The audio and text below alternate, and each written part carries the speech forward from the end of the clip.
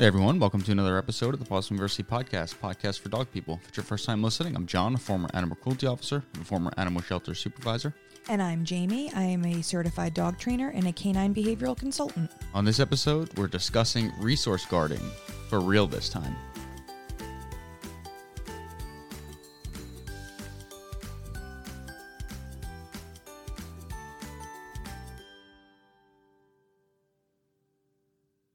And we are live. Hi, everybody. You ready? I'm ready. I'm excited for this one. So this episode, we're going to talk about resource guarding, which we've been kind of beating around the bush over for... I was going to say that phrase. You literally read my mind. Beating around the bush. That's what we've been doing. It's about time, I think. Yeah, it's about time that we talk about this. We've done...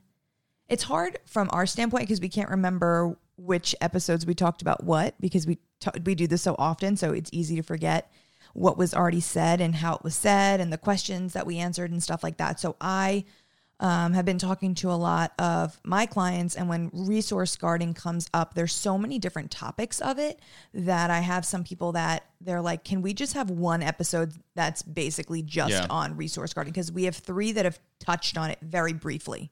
And this probably still won't cover it as well as it in its entirety.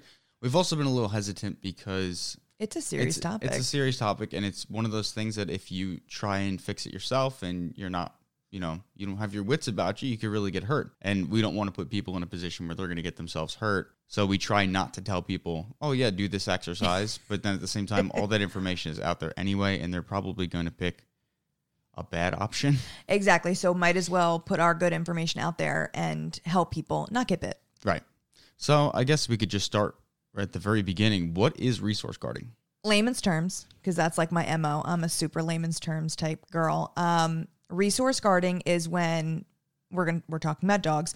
Dogs will guard something that to them is of extreme value, and they have to be possessive of it over it and keep everybody away from them. And they do whatever it takes to do so. How to identify guarding, and that's mainly going to be through body language. And so I have a video ready for that. Oh, you're going to start it off. Let's do it. We're going to jump right into it, and we're just going to show this video. It's a pretty intense video of resource guarding. Can I just state that when I found this on YouTube, like while I was watching it, I got chills and I was cringing. Yeah. Like I was so uncomfortable by this video. First things first, you're going to see a puppy approach the food bowl. I don't know what this person was thinking.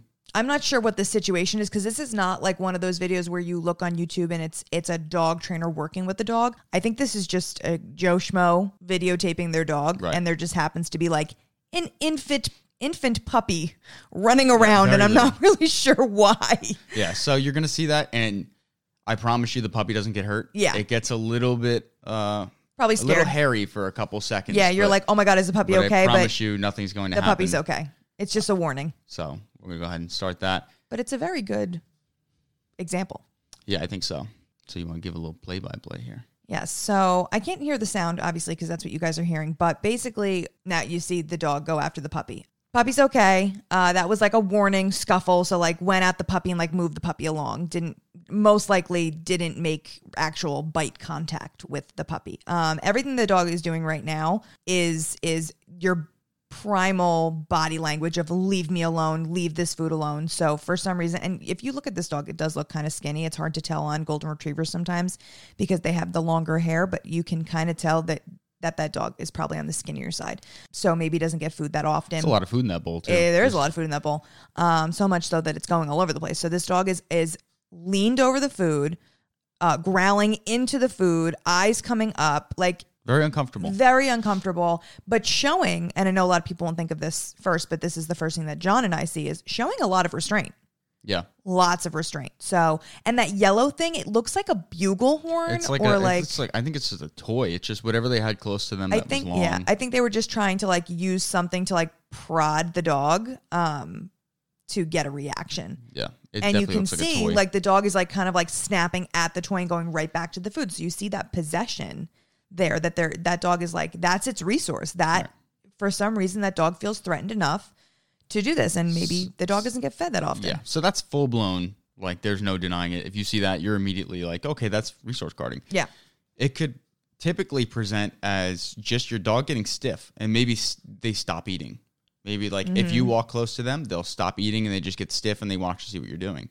And Yeah, the eyeballs are always on you. Yeah, and then once you back off, or maybe not you, maybe another dog in the house, maybe a kid, but once that trigger backs off, then they resume eating, and that's kind of like your most quietest sign of resource guarding, and that's really what you want to watch for to avoid getting bit. Because if you don't know that your dog has resource guarding, or if it's a newly adopted dog, you might not know their full personality. You won't know their threshold. You won't know how close is too close. And I think that's like the biggest thing here. So like you saw at points in that video, the dog stopped growling and went back to eating. Yeah. So I guess the guy probably backed up a little bit and then proceeded forward. And that's when you saw the dog get stiff again, round its shoulders, get really low, the disgusting teeth being shown.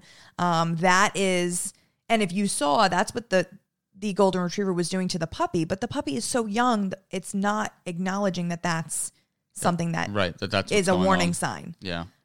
So some dogs will only do that and not be vocal. Yeah. And then snap afterwards. And then the other dog is very confused. Yeah. So another question that we've gotten in the past was like, they asked if it was a male dominant trait. Resource guarding, because they had a puppy for the first time ever, started guarding, and they said, is this like a male thing? It's the only male we've ever had and the only guarder we've ever had. Yeah. Just a coincidence. So guarding is not a breed specific trait. It's not a gender trait. It's not age, nothing. Guarding can really surface at any time, any dog, any breed, does not matter. Guarding it's just a behavior. It's either a learned behavior or one of those DNA behaviors that we talk about. I want to touch on learned behavior. So learned behavior and DNA behavior are very, very different. DNA behavior is like from birth. So like a trait that was passed down, maybe the parents were, traumatized or from a really hard situation.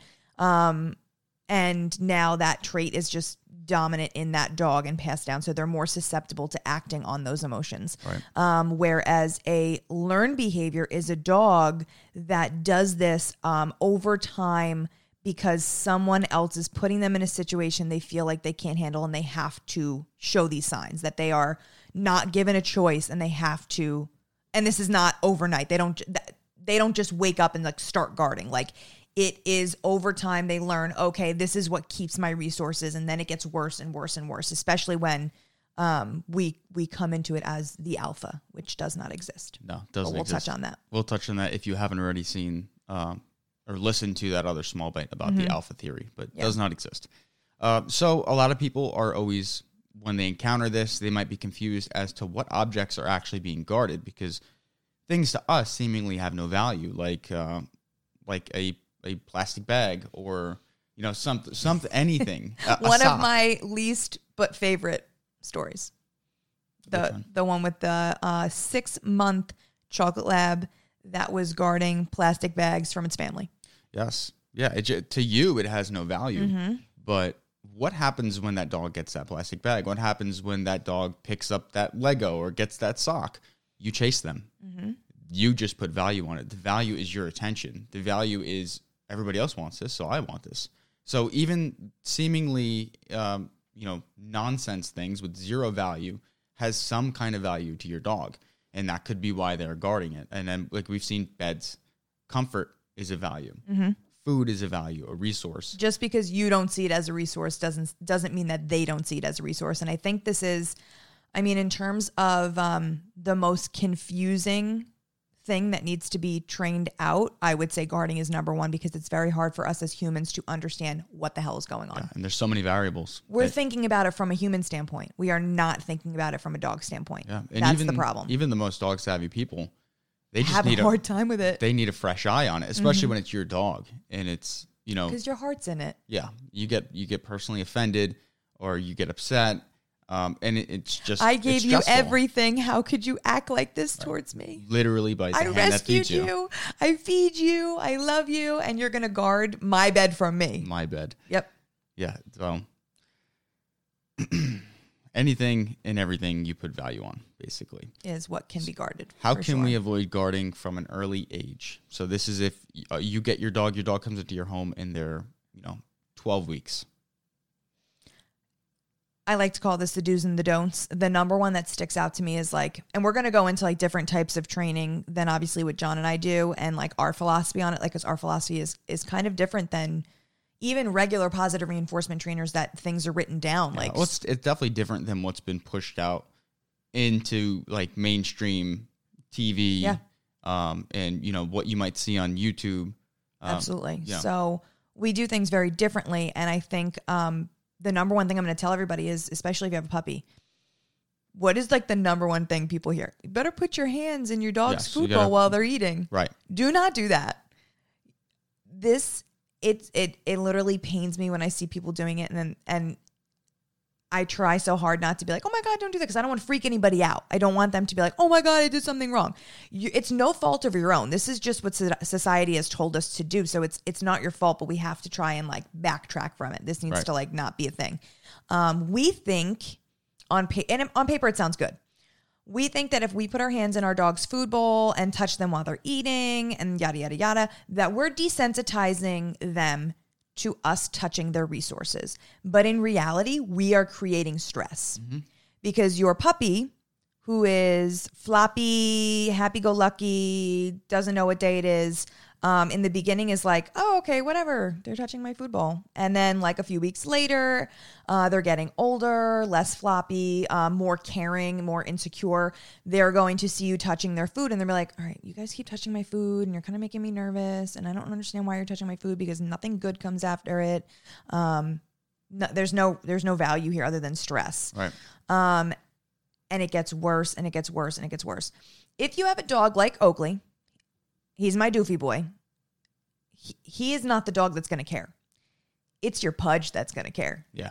And this is not every dog. So like, smart dogs. There are dogs that like, I know there's people at home that are probably listening. It's like, I've put my hands in my dog's food bowl and like my dog is fine. That's great. Yeah, I'm very happy about that. Always consequential, but exactly. When it is, we are creating stress, even if it's low level, even if you don't get a garter out of it, it's not a normal thing to do. Their food is their food. It's not my food. I have no reason to put my hands in it. The root of most resource guarding, I would even say almost all resource guarding, is insecurity. It's a fear that they're never going to get that resource again. And that's where a dog that has zero expectations on their food now realizes every time I try and eat, somebody keeps sticking their hand in. And dogs aren't counting every piece of kibble. They don't know if you're leaving with kibble. They don't know if you're taking. You're setting up that scenario in their mind of, okay, this could be taken from me. I should worry about this not being here tomorrow. I should worry that I'm not going to get my full portion because somebody else might take it. That's where we go wrong with this desensitizing, is that we're creating the association of I can reach in and you have to be fine with it, when we should be teaching them and conditioning them to believe that when we touch their food, when we get involved in hands-on, the food gets better. It's a good thing. It's a positive thing. And that's like the main way that we counter condition resource guarding, is to now turn it into a good thing. When mom touches my food, every time she's done, it's so much better. There's either more food, there's something higher value in the bowl. And I don't know if I'm getting ahead of you on that one as far as we're gonna get into that deeper, but I'm glad that you're touching on it, because you have to explain it. Did you cover all the do's and don'ts? Yeah. Don't put your hands in a food bowl. Yeah. Don't take their high value treats away. Yeah. So this is another thing that people do, like marrow bones, bully sticks, all the good stuff. People think like, oh, well, I'm going to take it. Good boy. And they give it back. Right. And we think that we're doing such a good job. And again, on paper, it looks great and it makes sense in our minds because we are humans and we have logic. They do not. So all you're doing, again, it's the same scenario. We are creating stress because they were just sitting there minding their own business, having a grand old time. And then we just came in and disrupted them for literally no reason. Right. And they recognize that. Like, there was no reason for that. Again, if you have a doofy dog, they're not going to pick up on it. They'll be like, oh, mom picked up my marrow bone. No big deal. But the Pudge is going to be like, give me my marrow bone. What are you doing? Like, that is all she realizes in that moment. Because we do struggle with Pudge with guarding sometimes. She's probably like a 3 on the Richter scale. 3 to 10. She's really not bad. No. But it's in there. It's in there. Yeah. And like we've said before, Pudge is inbred. She came from a hoarding house. So genetically. She's a bit of a bitch. Yeah. Genetically, that's where she gets it from because we have never She's really set up to fail on that. Yeah, and it's not her fault. So we work with her a lot on it, and it's stimulated by other dogs. Yeah. If it was, I truly believe Pudge thinks that she's like an only child, and she should have been an only child. That's what she wishes she was. Yeah, Yes. absolutely. So if it was just John and I don't think like that would have ever stemmed in general. But because Oakley and Tasha are here, and we previously had Opal, like this, I think it stemmed more when Opal was around. Opal added a lot of stress to the mix. That's because for sure. she couldn't see. So She was blind. So she was bumping into stuff, not really respecting Pudge's space at no fault of her own, and I think that exacerbated it. So Yes, stressed her out for sure. we work on it a lot, and we tell her she's a good girl, and we treat her while she eats, and we never take her stuff ever because that'll just make it worse. Yeah. So I'm not like forcing I said, you're her. giving a reason to guard. Yeah. Because she's like, oh, well, I growled. So now, and that's the thing too. Like everyone's like, well, I don't want my dog growling while they have it. Like that's disrespectful. It's communication. It's what you want. It's not like she's cursing me out. No, she's just saying I'm telling me, uncomfortable. please back up. You know what I mean? And I think we take growling and communication really negatively. But in reality, I want everyone to really start thinking about it just as communication. Yeah. It's just our warning sign of like, I am uncomfortable. Please don't push me past this point. Right. And that's how we need to start taking it. We need to start, I don't want my dog growling. That's like, again, disrespectful. It's not. Because how else in Pudge in this situation, how else is she supposed to tell us that she's upset? Other than biting us before it's too late. So that is one thing. Take away from the time bomb. Yeah. We've talked about that so much. We just want to come at this in a very non-aggressive way. And I think that is usually not the case when it comes to guarding. You have tons of aversive trainers out there saying, flip your dog on its back, make them submit. You are alpha. You need to let them know you're boss. And this stuff literally makes me curl. I can't. I hate it. You gave your dog that high value thing. Like you were rewarding them, and now they're getting flipped on their back. Like that, like in their brain makes no sense. Yeah. No sense at all. So we are not communicating. We think that they're not communicating properly, but in reality, it's us. These dogs are like, what the hell is going on? Like, why am I now getting flipped on my back? When all I was simply doing was telling you, like, or another dog for that matter, I'm uncomfortable. Mm-hmm. And now I'm being, now I'm on my back. I don't get it. Or I'm getting screamed at, or my thing is getting taken away. Yeah. So we need to realize how our actions attribute to this. What's our next line? What are your thoughts on trades? I'm not a huge trade fan either. I like, and I'm going to get into this, I like the go over here and get a treat, leave your high value item, go get your treat, and then you can come back to your bone. I ain't going anywhere. I'm not moving. I am stagnant in this. I should not be the thing that the dog is worried about. That is my thing. I want this to be nonchalant. And this is like from a standpoint of like, when it's mild to medium, we'll call it. When guarding is really, really bad, it needs to be like, I would never go work with a dog that has serious guarding issues without John.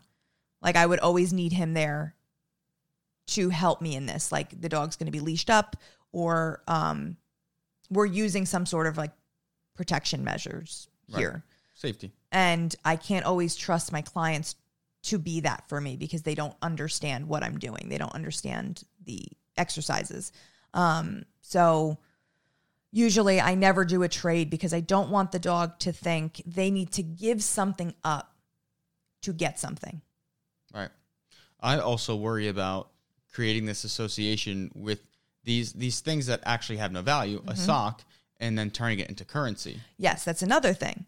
So when we do work on this, I have a lot of clients who they're not guarding. They're on their way. I'll use, I have 2 Kylos. One is a chocolate lab. He is around 6 months. He is a big boy. He is like, I think 90 pounds already. Big boy.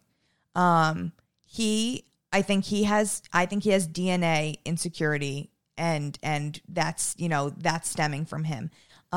What he does is he will immediately when he comes in from playing outside or going on a walk, he goes to like dig in the couch, which he knows mom and dad hate, And then once they like try to get him away from that, he'll go pick something up that he's not supposed to have. And then it's like a chase around the house. And they have like an open concept house. So it's just like it's a free for all. Madness. So first they were chasing him. I told them to eliminate that. The chase is like the number one thing that starts it. Then we started working on touch. This is where things get fishy. I always say, and he's a smart dog. Again, with a dog like Oakley, this would never happen. Oakley is smart. He's not intelligent. And I can say that because I'm his mother. He would never be intelligent enough to understand to get something that he's not supposed to have, to get a command to get food, right? The smart ones understand this. They're like, okay, well, I'm going to go grab a sock because I know mom's going to do the touch command with me and then I'll get a treat, right?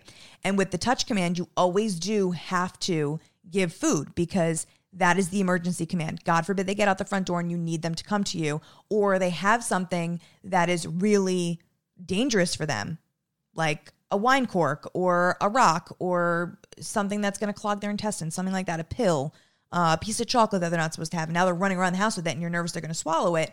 This is when I need them to do the touch and come and get the treat. But for like the little things, like the socks, the underwear,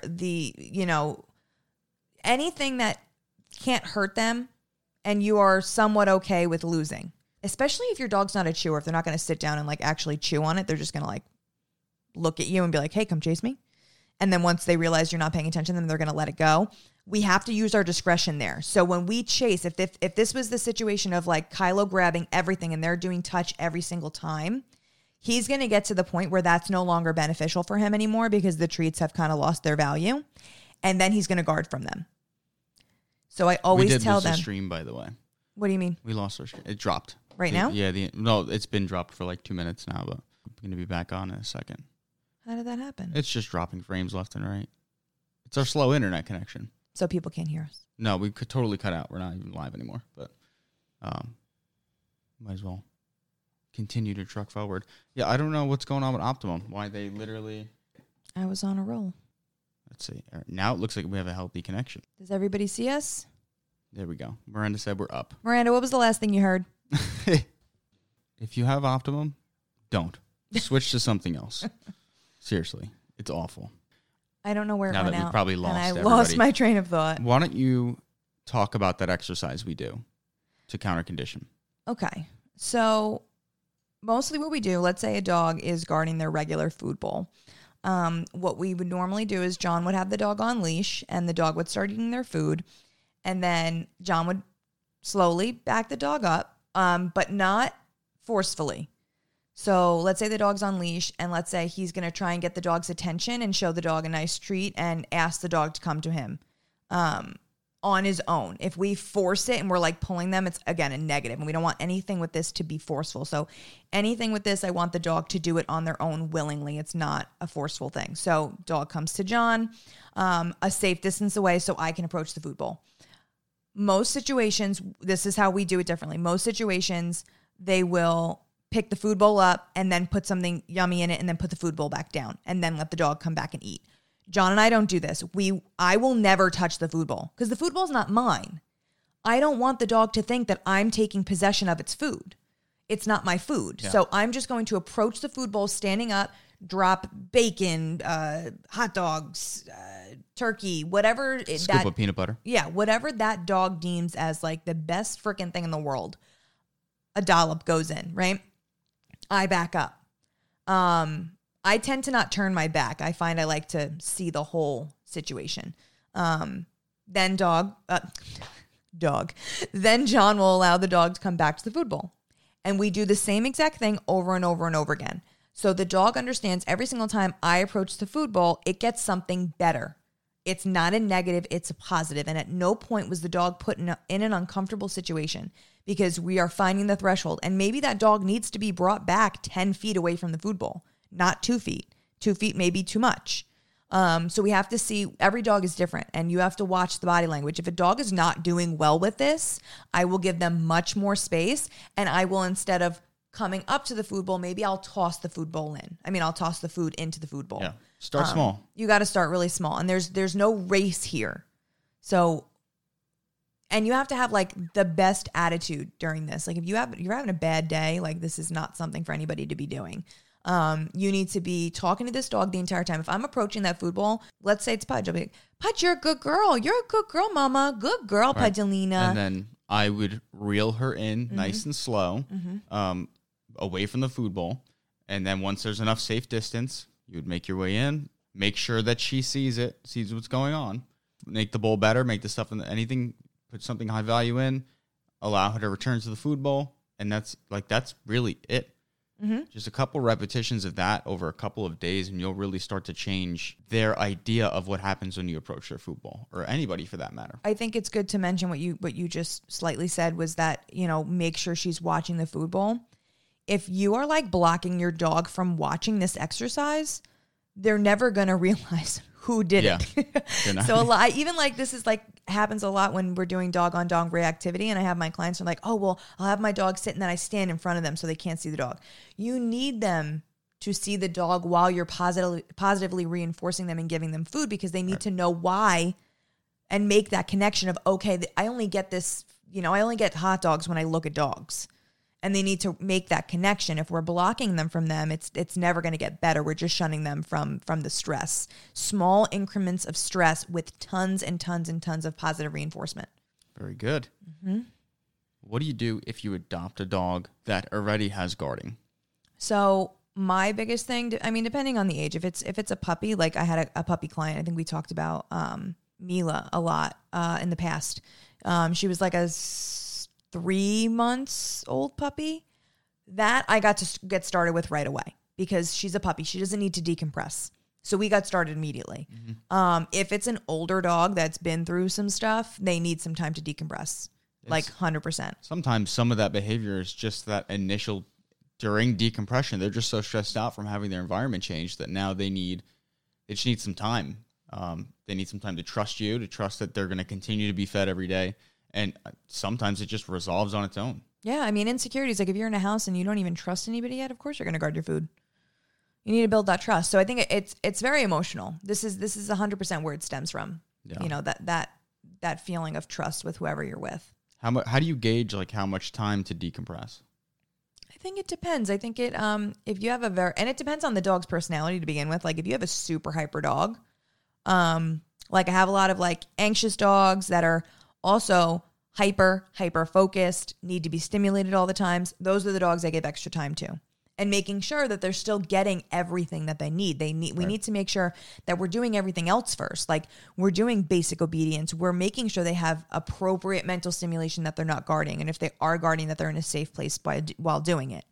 So maybe they're in a crate or something like that. And like you have them come out of the crate and go outside before you grab the bone from their crate. They never see you grab the bone or the bully stick or whatever it is.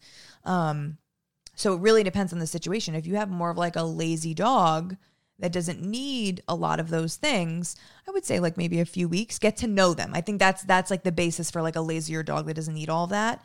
Maybe it's an older dog who's been in a home before. So like their manners don't need to technically be worked on, but they do have guarding. Right.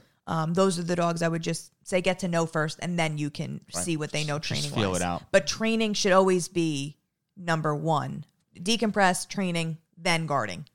Like you need to get basic commands first. Obedience. Yes. Yeah. You're going to build a lot of trust through basic obedience as well. So. And again, like you said, like maybe just learning commands. A lot of times I even tell a lot of my clients that are really struggling, like they're the ones who waited way too long and now they feel like there's no coming back from it.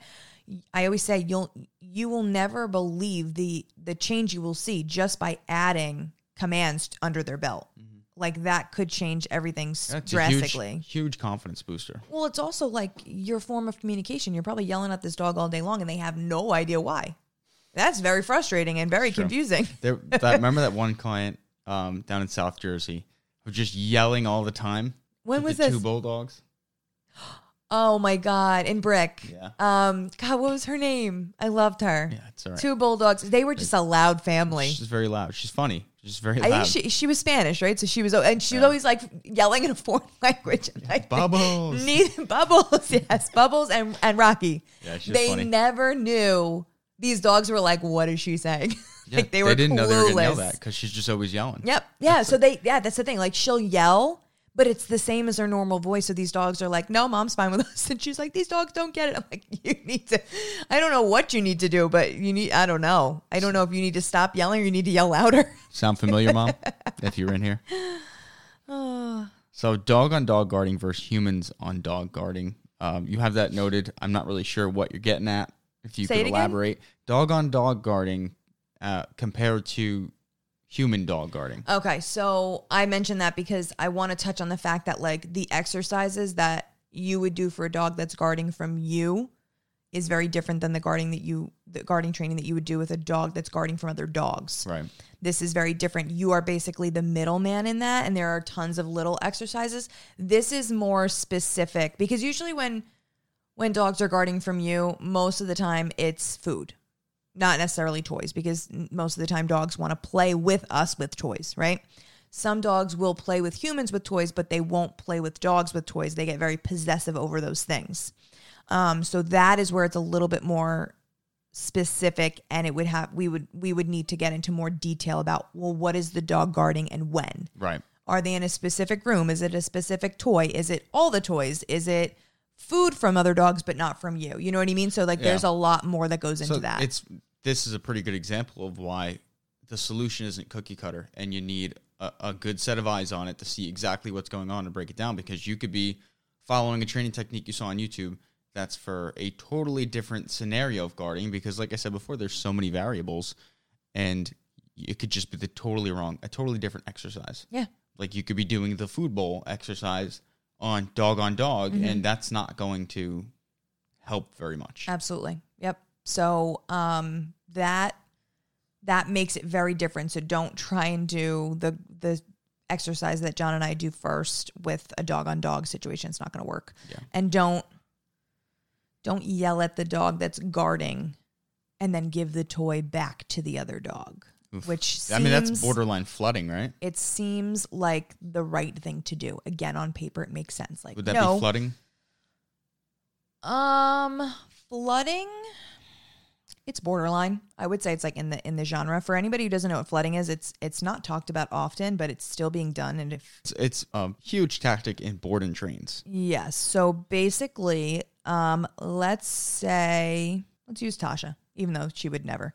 Not my Tasha girl. Not my Tashi. Let's say Tasha guards marrow bones, right? It's the only thing she guards. And this is a true scenario. I'm just not using the normal dog's name. This is another training company that is in Monmouth County, and this is what they do. They will take the dog, let's say Tasha, she's got a prong collar and she's got a shock collar, and she's basically tethered up. She cannot move left or right, forward or back. She cannot move. They make her sit there. They bring another dog in, maybe 5 feet from her. Yeah, as close as they can do without her being able to reach the other dog. Yeah. And that dog has a marrow bone. And she has to sit in front of this dog and not react at all. If she moves, she's going to get tugged on the prong and shocked. And if she barks or growls or lunges or does anything negative, she will get shocked and yelled at. They're flooding with that stimulus at the same time suppressing any bit of behavior. So what you're left with is a dog that still really, really dislikes that stimulus. Probably more now. Way more now. But now is too afraid to vocalize or express that they don't like this thing. And that's when you end up with dogs that maul another dog in the house after 5 years of living together harmoniously. And, just hear these horror stories. And it's because that dog has hated the other dog forever. And just acted on it and just literally lost its cool. Yeah, we all hit that breaking point, and dogs do too. So flooding is a really shitty thing to do. Don't do it. And I think that was all your notes for the things you wanted to touch on for resource guarding. If anybody has any questions, you could drop them in the chat, and we will get to them. Do you want to answer the one of our backlogged Ask the Trainers? Yeah, sure. Okay. How about this one? Look at that. The magic. My daughter's rescue dog, Molly, is 1. She's a couch destroyer, chewed every pillow and cushion. My daughter is home all day, but not the best disciplinarian. What can we do to help? Kathy from New Jersey. So, this one, and we've talked about this a lot. This comes down to like mental stimulation. Your dog is either one, separation anxiety. Ooh, do the cup analogy. Okay. Yes. So the cup analogy. We've talked about this a lot too, but I like to discuss it a lot because I think it's something that we need to coin the phrase. We should probably trademark it. Basically, I want you to think of it as a cup. Everyone has a cup. Every dog, every human, will include cats. They all have cups, and my cup is filled. I love John. I love. How cool would it be if I just got a bunch of glasses right now and we did the illustration I wanted to do, where you pour the bad things in?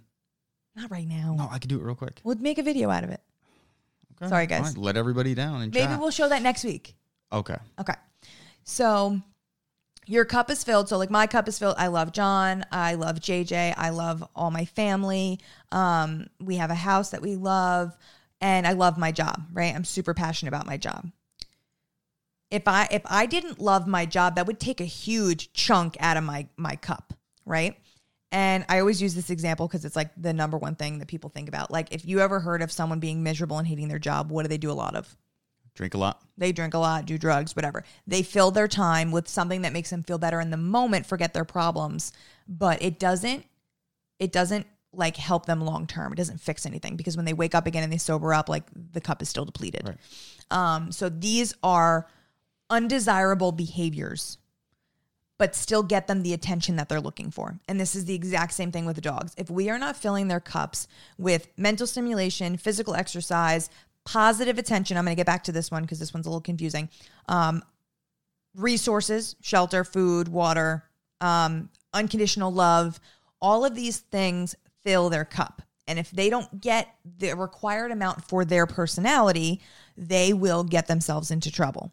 Positive attention is attention that you give to them willingly. It is not attention. Oh, I just hit my thing here.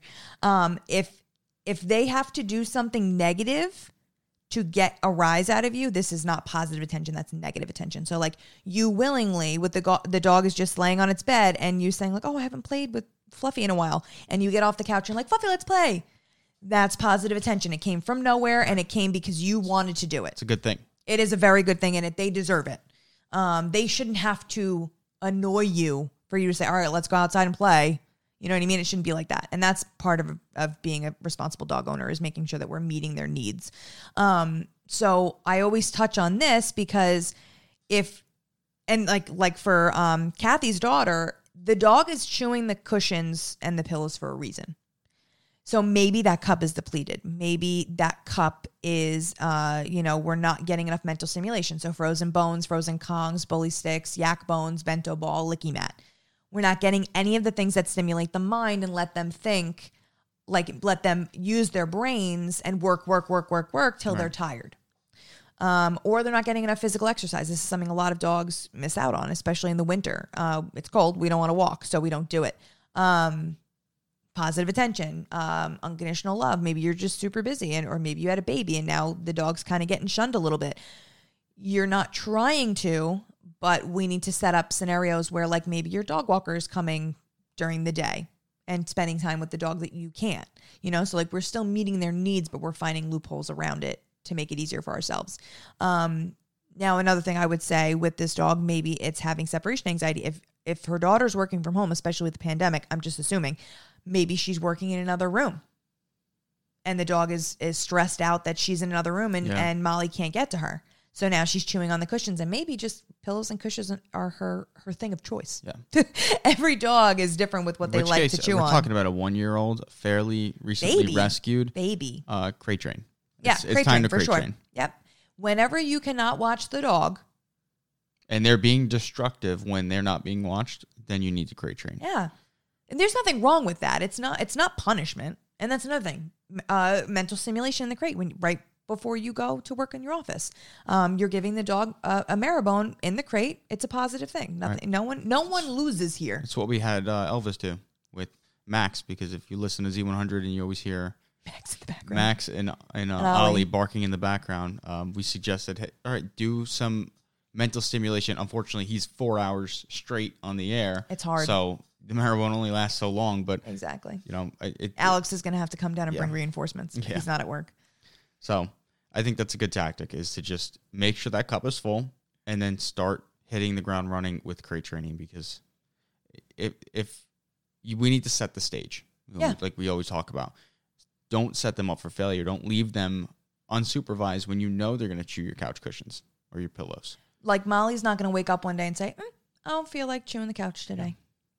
And I'm sure she's being yelled at. That's the normal reaction and that here's anybody the would thing. have. What do we always say? The definition of insanity is doing the same exact thing every single day and expecting a different result. Right. So if she keeps chewing the couch, we don't leave her by the couch. We have to change it up for her because she clearly can't handle it. She, regardless of if she's getting, reprimanded or getting told every day, no, this is not what we want you to do. She's still coming back to it the next day. So she's not acknowledging the fact that it's not okay. Yeah. Well, that's it. I think that covers that question. What else can we talk about today? Trying to think of who did I have as a client today? Oh, I had another client come from the pregnancy podcast today. Yes, I heard that. Yeah. I got to talk with them for our first training today. They have a week-old baby boy. His name is August, which I love. Yeah. Because I love that movie, August Rush. I knew you were headed there. Anybody who likes music, watch this movie. It's called August Rush. It's amazing. And they're just really struggling with their anxiety-ridden rescue. They've been working a lot with it. He does guard. That's not their biggest concern, but I said, it's probably your biggest concern. It's just not the thing in the front of your head right now, but baby's going to get bigger and be crawling and stuff. I know it's not like the immediate thing we need, but it's going to be worked on now so we can trust him later. Because you see JJ now. I mean, JJ's 10 months old and he's been crawling around for what? At least 2 months. Yeah. On the floor a lot. So if they're going to have to crate the dog every single time the baby's on the floor, it's going to create a lot of animosity. So we were talking about that. And then we were talking about the medication that he's already been on for a while. They don't know if it's actually really working. So we discussed that a little bit, maybe tweaking some things. Then what medications are? Anti-anxiety? Clamicon. I don't like that one. I don't like that one either. They tried fluoxetine and they said it didn't really work, but I'm wondering if he wasn't on the right dose. It's possible. Or they just didn't give it enough time. It takes a while. 4 weeks before you even start seeing anything. Yeah, and he's on gabapentin as well. So I said, let's add some CBD to it and see what happens. So they're going to let me know about that. They're in California, by the way, too. So it's 3 hour different. Oh, is it the San Fran one? Yeah. Yeah. And then we were discussing what we need to do when he's in the room with the baby. So it's not like they have to seriously protect the baby at all times. It's not like that. I think he gets anxious, almost like how I always explain, some dogs get, they don't know what to do because they don't have a purpose or an activity to do. So they get really overwhelmed and overstimulated. Right. And then that's when he gets himself in trouble. And I think he's a huge barker.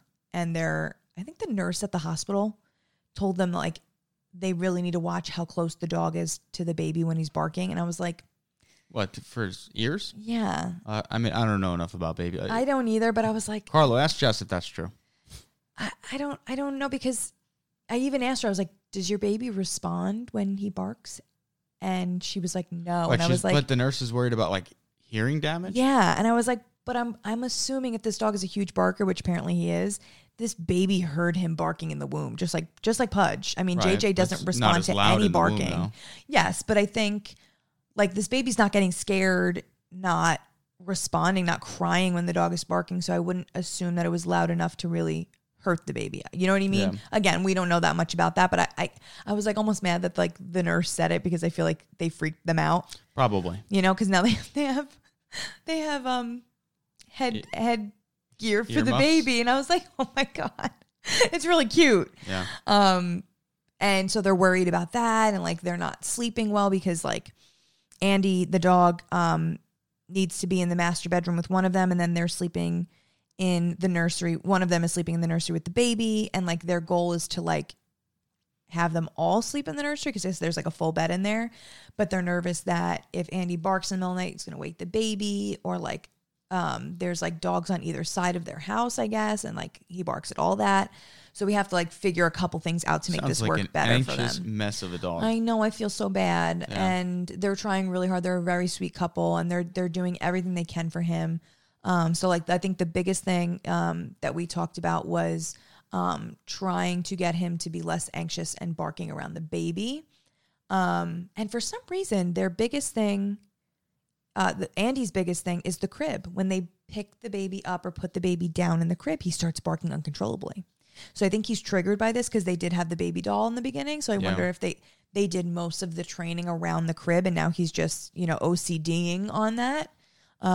Like that he can't break away from the fact that like the crib is a trigger.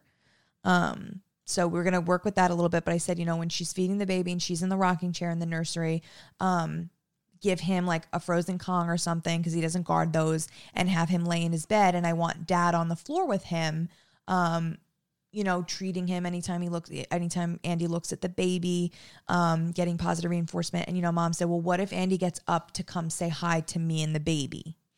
And I was like, that's great. We don't want to reprimand him from this. In this situation, a lot of people who are nervous, first-time moms, obviously, newborn baby is the number one priority here.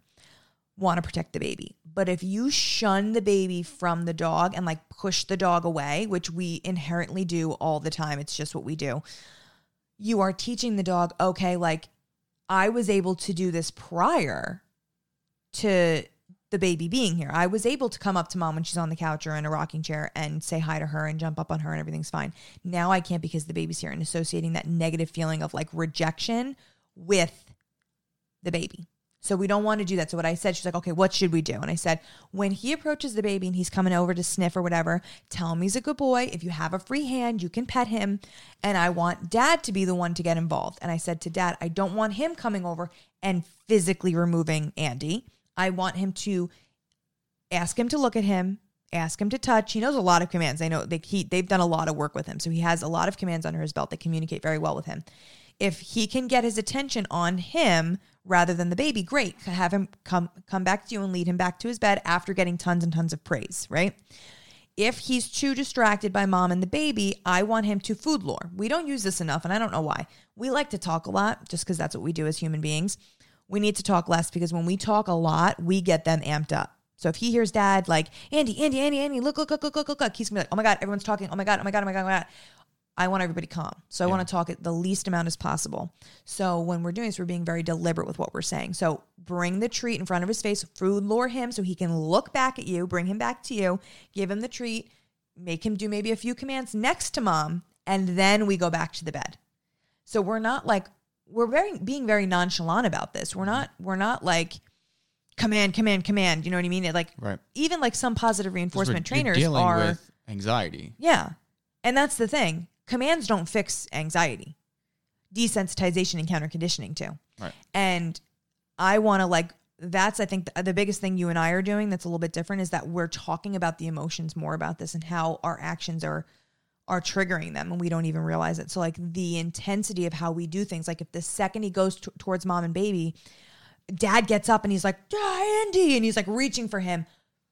That's not normal. We never did that prior to the baby being there. Like these are weird things that we're doing. And like the dog's like, what the hell's going on? Like, why are you doing this? Now we're making them more anxious. So we need to be very nonchalant with how we're acting. And that goes back to guarding too. You're not stressed. You're not moving weirdly. You're just normal. Yeah. Because in reality, he's not going over there to like instinctively hurt the baby. No, he's curious. Yes. So let him do his thing, keep the baby safe, and try very calmly to get the dog back on you. That's the biggest goal there. So that's what we were working with them today, and I think they were feeling a little bit more calm. I feel bad. They're struggling with sleep. They're on like 2 hours. So all the way in California, we're here in New Jersey, crazy. And then last week Australia and Scotland. And I think our Australia girl wants to do a podcast with us. So I'm really excited about that. So we'll have her, we'll do like a screen by screen. What is that? She never heard of Twitch, so we're going to see if she can even get it. I hope that's an app there. They can. Yeah, it is. I don't know how it works. Yeah, that won't be a problem. Okay, good. We'll figure it out. Yeah. Let's talk about our huge giveaway. Yay! So we are doing a giveaway of 2 virtual training sessions and an official Boston University beanie that we only have 3 of. And Asha, you need to either come get yours or we need to figure out arrangements for you to get this because... Why didn't we give it to her with her Christmas gift? Because it... Oh, we forgot it, didn't we? We forgot it, yeah. Yeah. No, I've been trying to get it to her for like... months. 4 months. It's not even going to be cold by the time you get it to her. I know. That's all right. It's stylish all year round. It's okay. She loves her beanies, though. Yeah. I'm going to have to mail it to her at this point. That'll make more sense. So we're giving away 2 virtual training sessions and a free beanie, Boston University beanie. All you have to do is follow us on Instagram at Paulson University, tag 3 people that are dog lovers, and like the post. You'll see that post on there. And next Monday, we're going to announce the winner. And then we're also working, and you could see behind me, we have a wisdom panel here. We're finally going to find out.